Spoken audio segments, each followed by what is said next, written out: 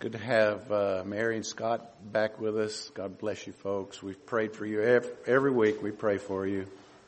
And we're glad you're here. Glad to have all of you that are visiting with us today. If this is your first time, we are in a study of the Gospel of John.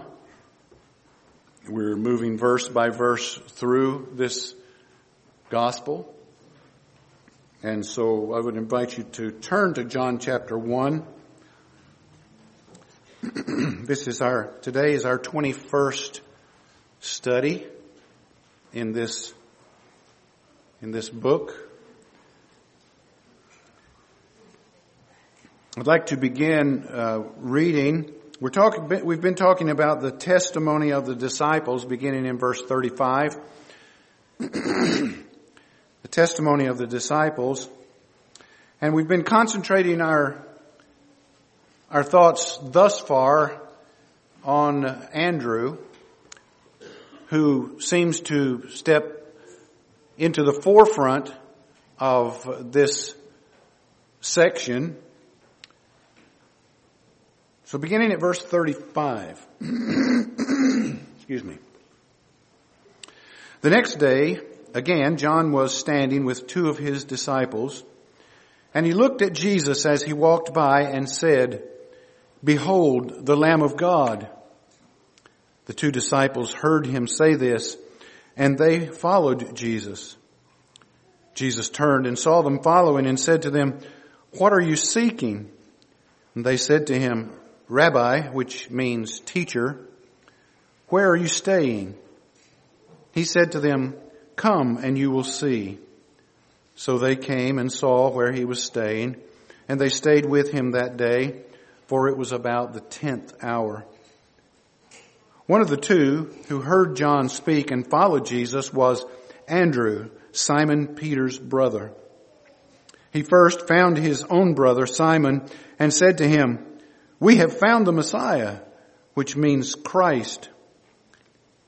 He brought him to Jesus. Jesus looked at him and said, "So you are Simon, the son of John.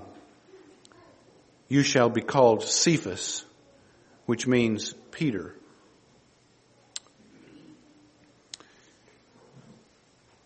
Andrew was not the sort of person that you would notice standing out in a crowd. He was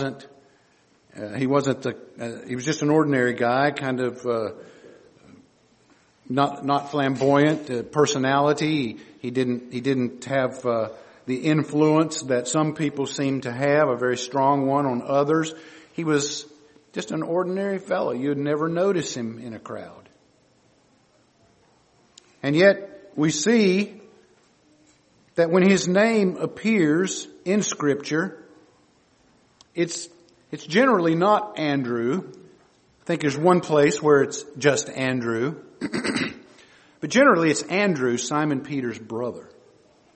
Now don't you hate it when somebody says, "Oh, you're so-and-so's brother or sister," as though they're here and you're here.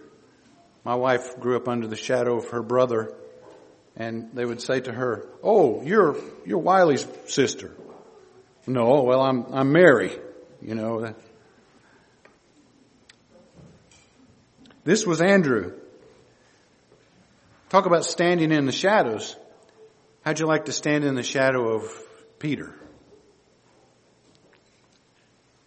Peter was by far the most flamboyant, the most extroverted member of Jesus' disciple band. God sovereignly designed that Peter would come by the exercise of Andrew's witness. Isn't that interesting?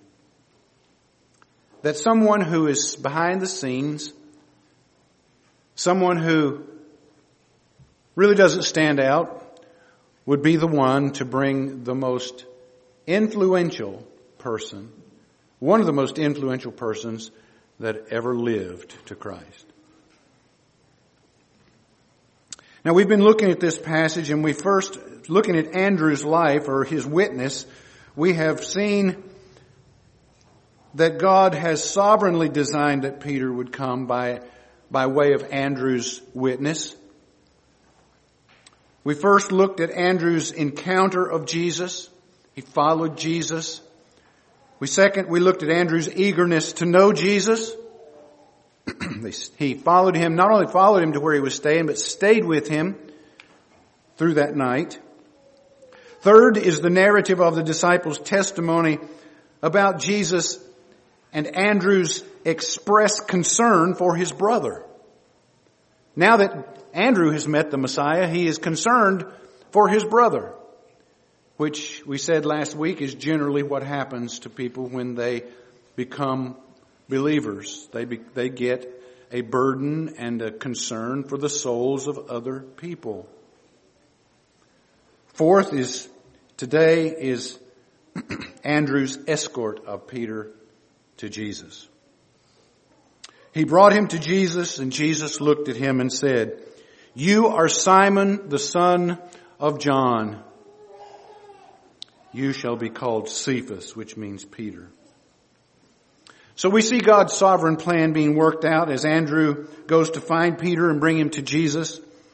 The unwritten part of this story is that most likely John ran to find his brother James and tell him the same thing. It's not written here, but can't you imagine Andrew saying to John the apostle, "I'm going to find Peter and tell Peter about this. Yeah, I'm going to go find James and tell him."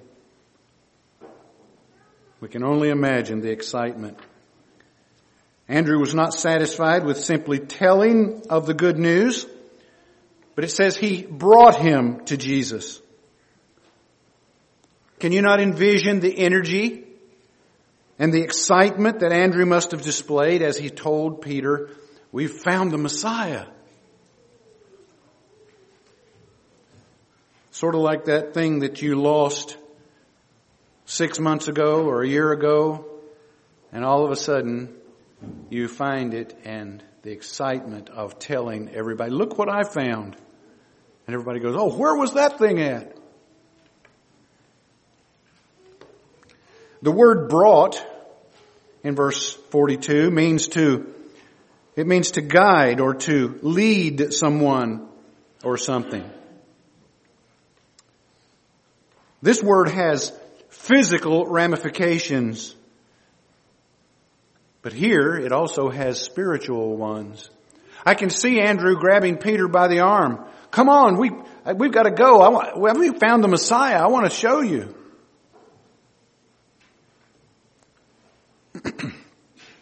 So he brought him to Jesus, and we can rightfully assume that there was faith on the part of Peter as he met Jesus. And this is more than one person just meeting another. This is a supernatural event that is taking place before our eyes. A supernatural calling of Peter to the Son of God as Savior and Lord. Verse 42, then, in this particular section of the narrative, stands out as an independent part of this story, in which we see Peter coming to the Messiah and the Messiah's supernatural knowledge of Peter. Now, I've read that some have argued that this may not have been a supernatural thing, that it's very possible that Andrew could have told Jesus about his brother, and that John could have told Jesus about his brother James, that they, in the conversation that they had the night before. I don't believe that.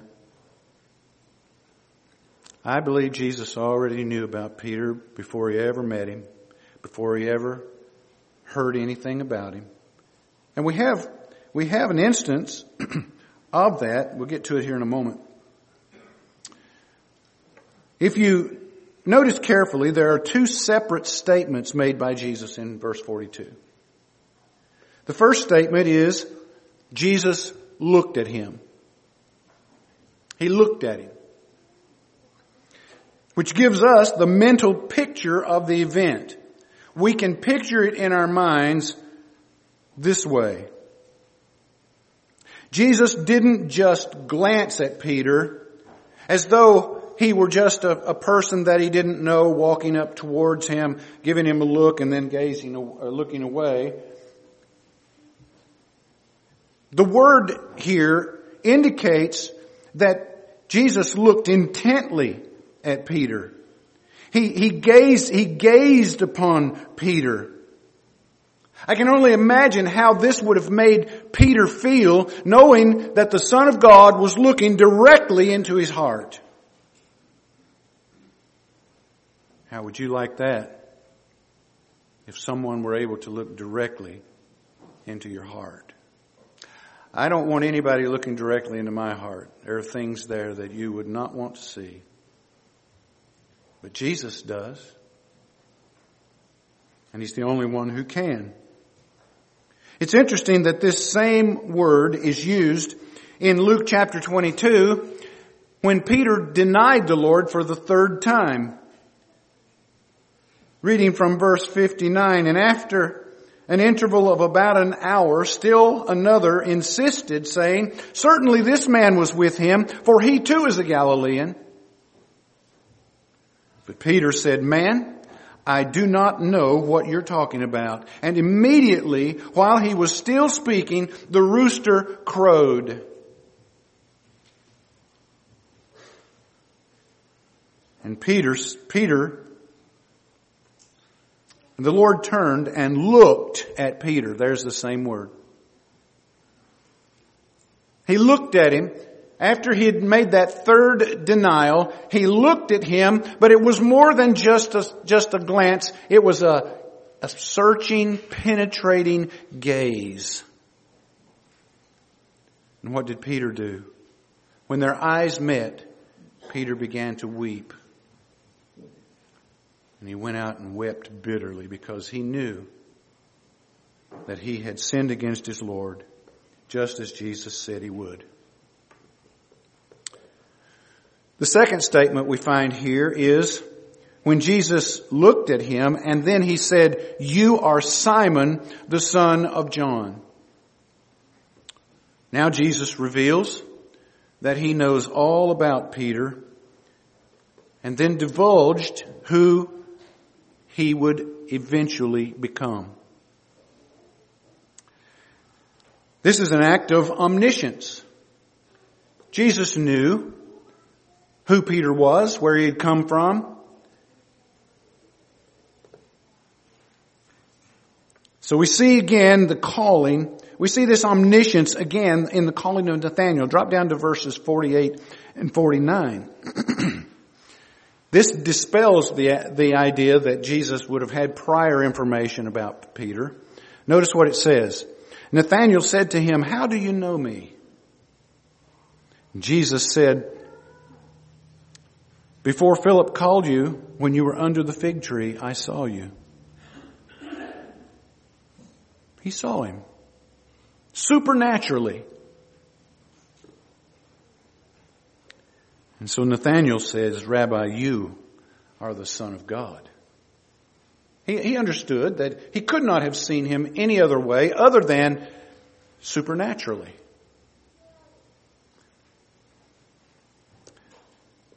So who is this man Peter other than Andrew's brother? Peter is one of the most colorful characters in the New Testament. He could be described as fickle, quick-tempered, impatient, coarse, impulsive, unpredictable, and even at times violent. You'll recall that it was Peter who pulled out his sword and cut off the ear of the high priest's servant when they came to get Jesus in the garden. That's pretty violent. I mean, Peter wasn't aiming for the ear. He was trying to kill the man.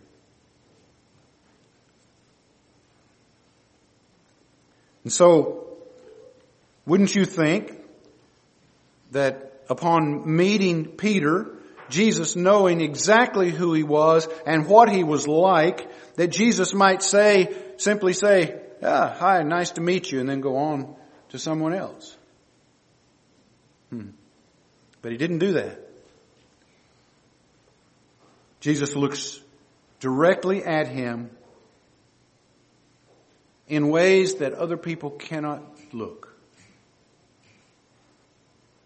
Chuck Swindoll writes, Jesus saw people not as what they were, but as who they would ultimately become. This was true in the life of Peter. Now this passage in John chapter 1 is our first glimpse of Peter in the New Testament. We know him by that name because we have the whole history of his life. We know him as Peter. But Jesus knew him before he was Peter, and he knew him after he would become Peter. Previous to meeting Jesus, his name was Simon. Simon was a very common name in Israel. There are at least 9 Simons mentioned in Scripture. So a very common name. The name Simon is the Greek equivalent of the Hebrew name Simeon. And it means one who listens. One who is a listener. When Jesus looked at Simon with his omniscient gaze, he saw more than Simon and said, "You shall be called Cephas," which means Peter.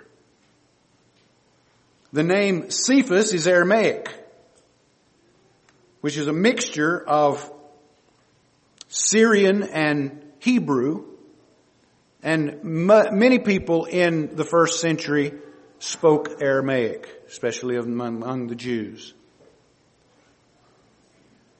And so it means a small rock or a stone.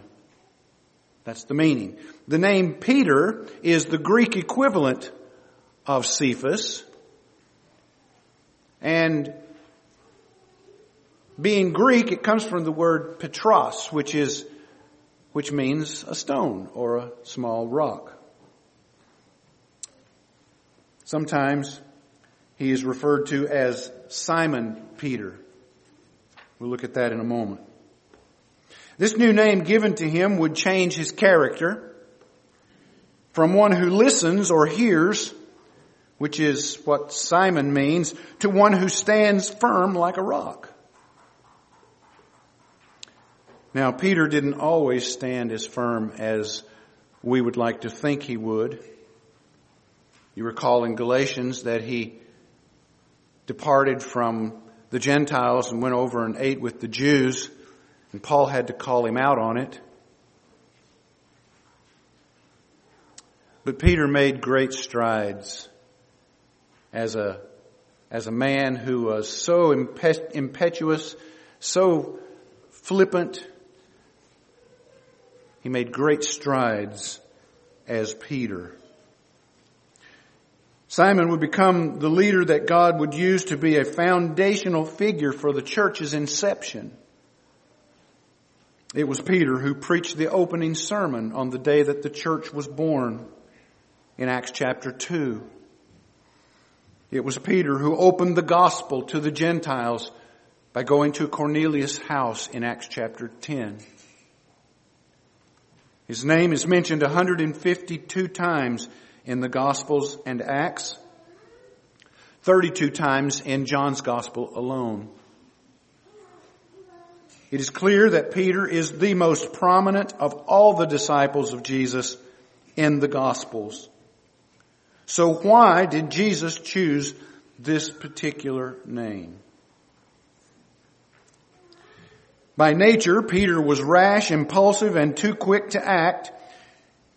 And as the incident in the garden when he cut off the temple guard's ear proved so.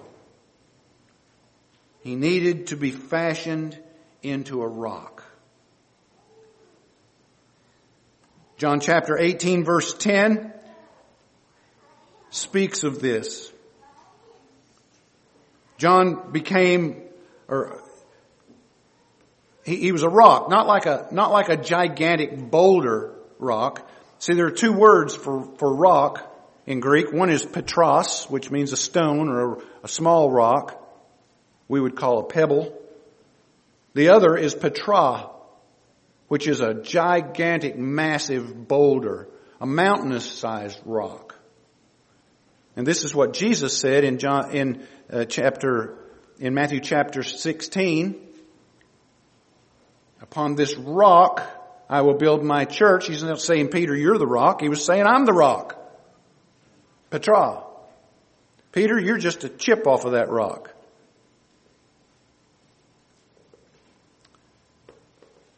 MacArthur writes, he was usually the first one in, and too often he was the first one out. When Jesus met him, he fit James' description of a double-minded man, unstable in all his ways. Jesus changed Simon's name, and it appears because he wanted the nickname to be a perpetual reminder to him about who he should be, not who he was originally. Isn't that true of all of us? Do you know we all have a new name? We don't have it yet, but we'll get it when we get to heaven, and it will characterize who we are in Christ. Don't know what those names sound like or what they are, but that's what it tells us. These two names characterize the person we know from Scripture, and they have two apparent contexts. So the name Simon, it appears, is used, when it's used alone, it appears that it is used in a secular context. Meaning that these are the times when Peter was acting like Simon instead of Peter. Notice some of the places, if you will, with me. Turn with me to Mark chapter 1. When referring to his house and his mother-in-law, we see the name Simon used.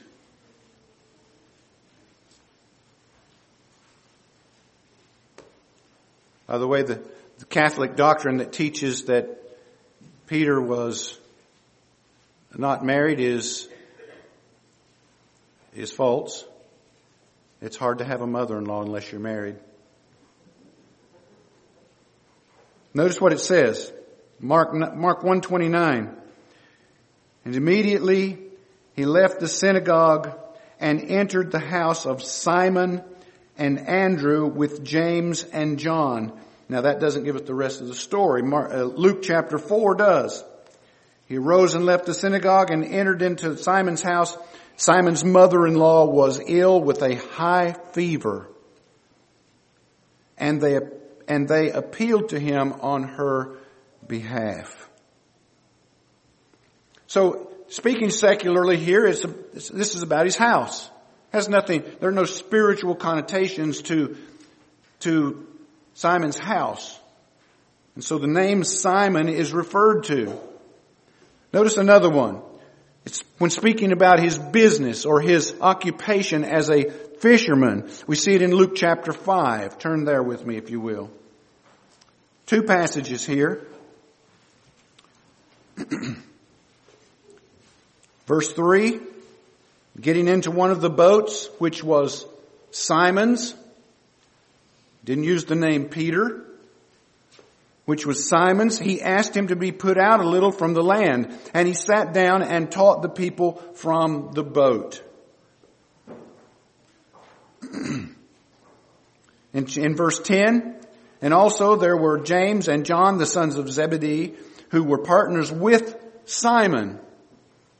Jesus said to Simon, do not be afraid. From now on you will be catching men. So when he's called Simon, it appears that it usually has reference to his secular life or work or relationships.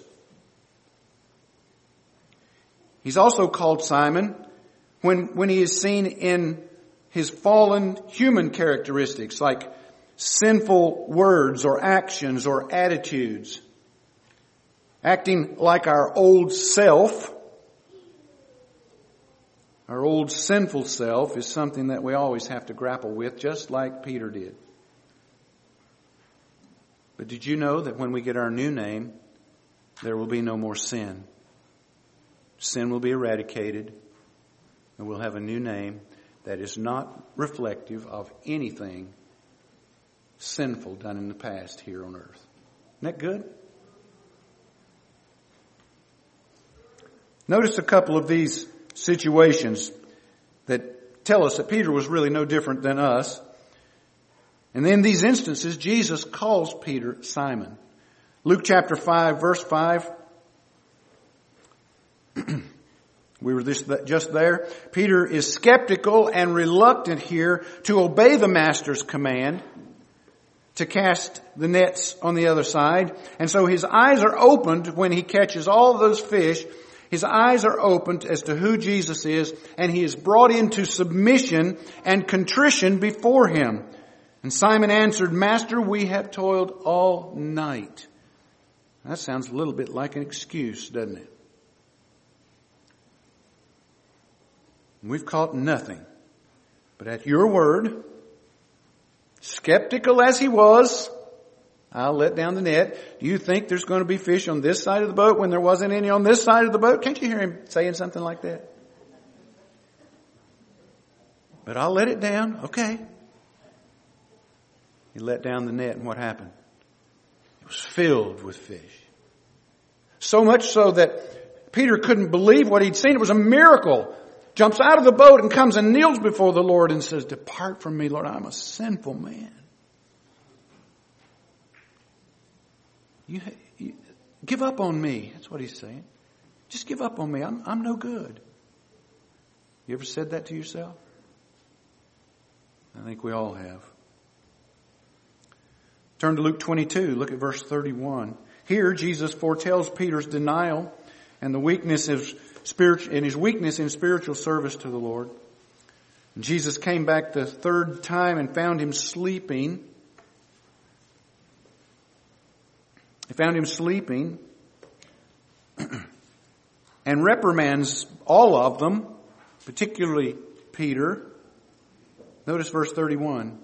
Jesus comes back and he says, "Simon, Simon." Oh, Simon. Can't you hear it? "Behold, Satan demanded to have you that he might sift you like wheat."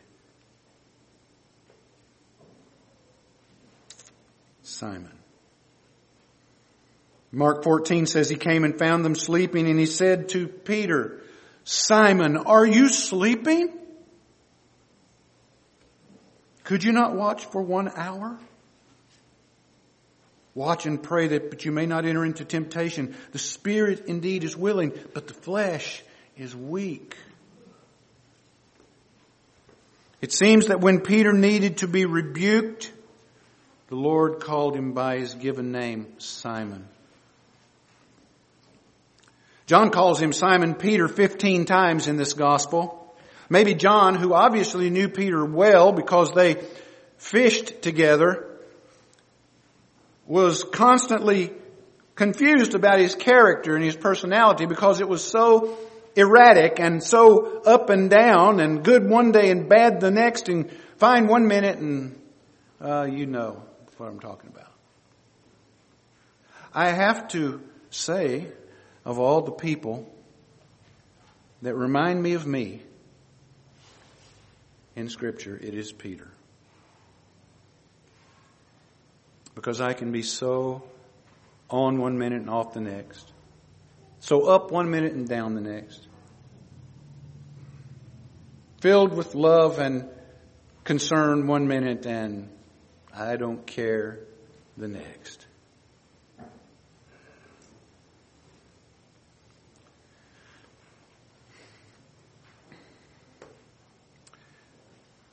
Peter even refers to himself as Simon Peter in 2 Peter 1:1.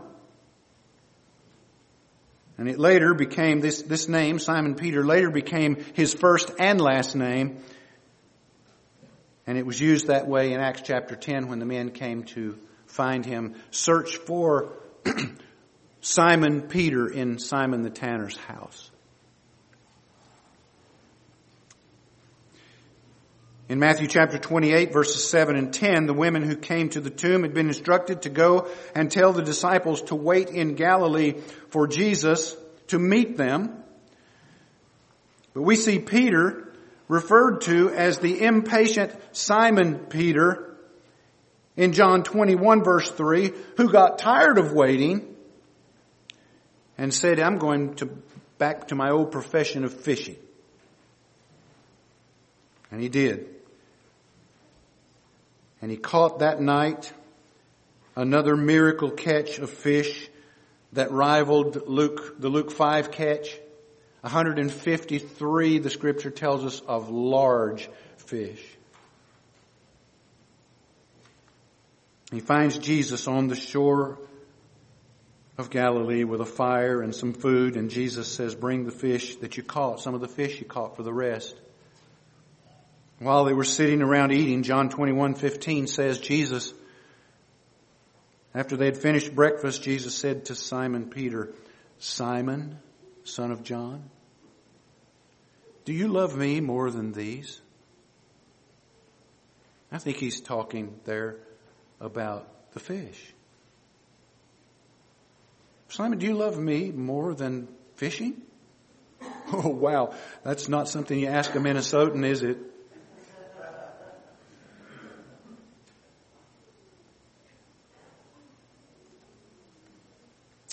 Yes, Lord, you know that I love you. Then feed my lambs. Forget about catching fish in the sea. Catch fish among men and feed my lambs. Second context here is the spiritual context in which we see the name Peter used. Some examples are these. You can follow these with me. They're all in Matthew. If you'd like to turn to Matthew chapter 10. Here we see both names are given, but the emphasis is on the name Peter in Matthew 10 verse 2. When Matthew records the names of the 12 apostles are these. First, Simon, who is called Peter.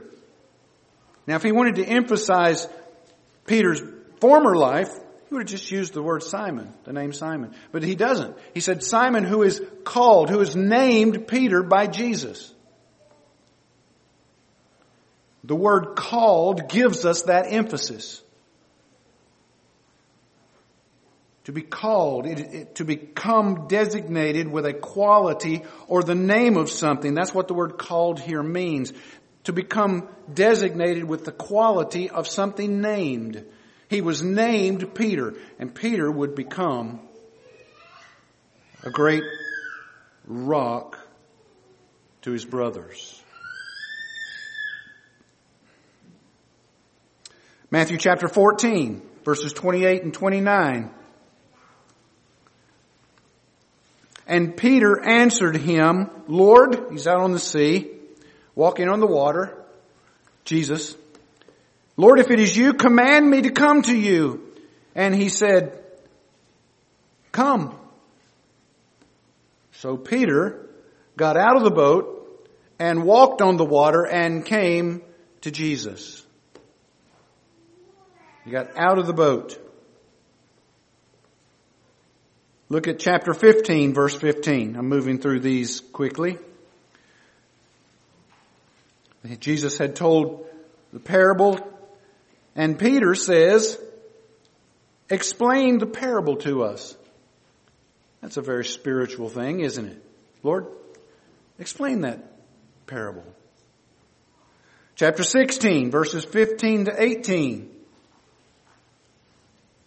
Who do men say that I am? And they said, well, some say you're Elijah or one of the prophets. Well, who do you say I am?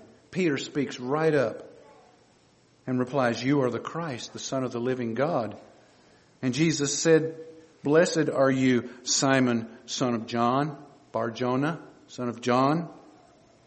For flesh and blood does not reveal this to you, but my Father who is in heaven. And one would say, he used the name Simon. Finish verse 18. And I tell you, you are Peter. And on this rock I'll build my church, and the gates of hell will not prevail against it. I'll build my church on myself, Jesus said, and you will be one of its foundation stones. Matthew chapter 17, verses 1 and 4. After 6 days, Jesus took with him Peter and James and John his brother, and led them up to a high mountain by themselves. The Transfiguration. And Peter said to Jesus, Lord, it is good that we are here. If you wish, we'll make 3 tents, one for you and one for Moses and one for Elijah. In other words, let's just stay here. That vision, Peter wanted to stay and see it more. There are lots of other instances we could talk about, but I just wanted to get you this indication that Simon is the old Peter and Peter is the new Peter. And sometimes he's both. So we can't say that these words are a hard and fast rule, but it appears that that's what we see concerning Peter in Scripture. And there are exceptions. There are always exceptions. The point here is that we're all like Peter in one way or another. We can be spiritual and we can be secular. We all have weak points and failures in our lives that we all have, and all have times of victory and spiritual awareness and understanding. We are both carnal and spiritual in many ways.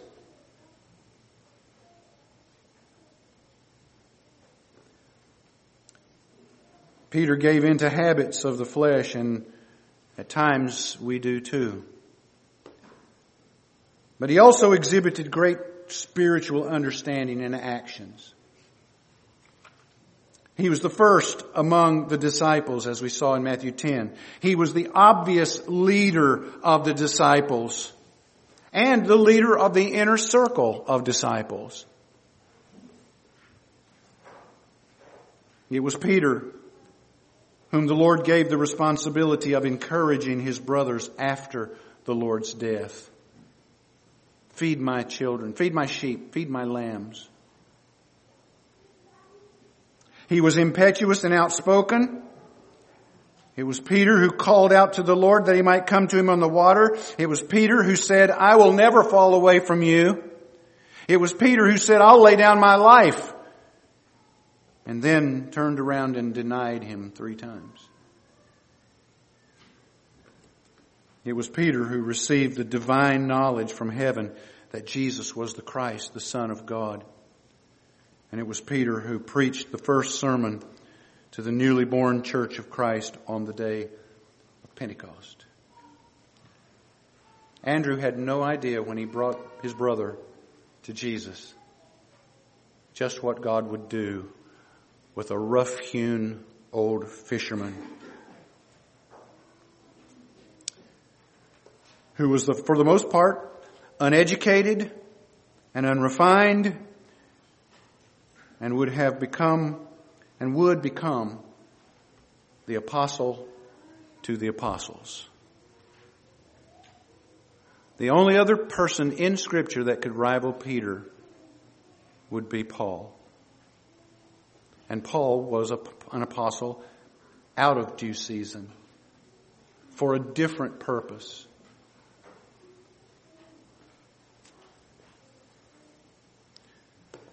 I think that a lot of us have the characteristics of Peter.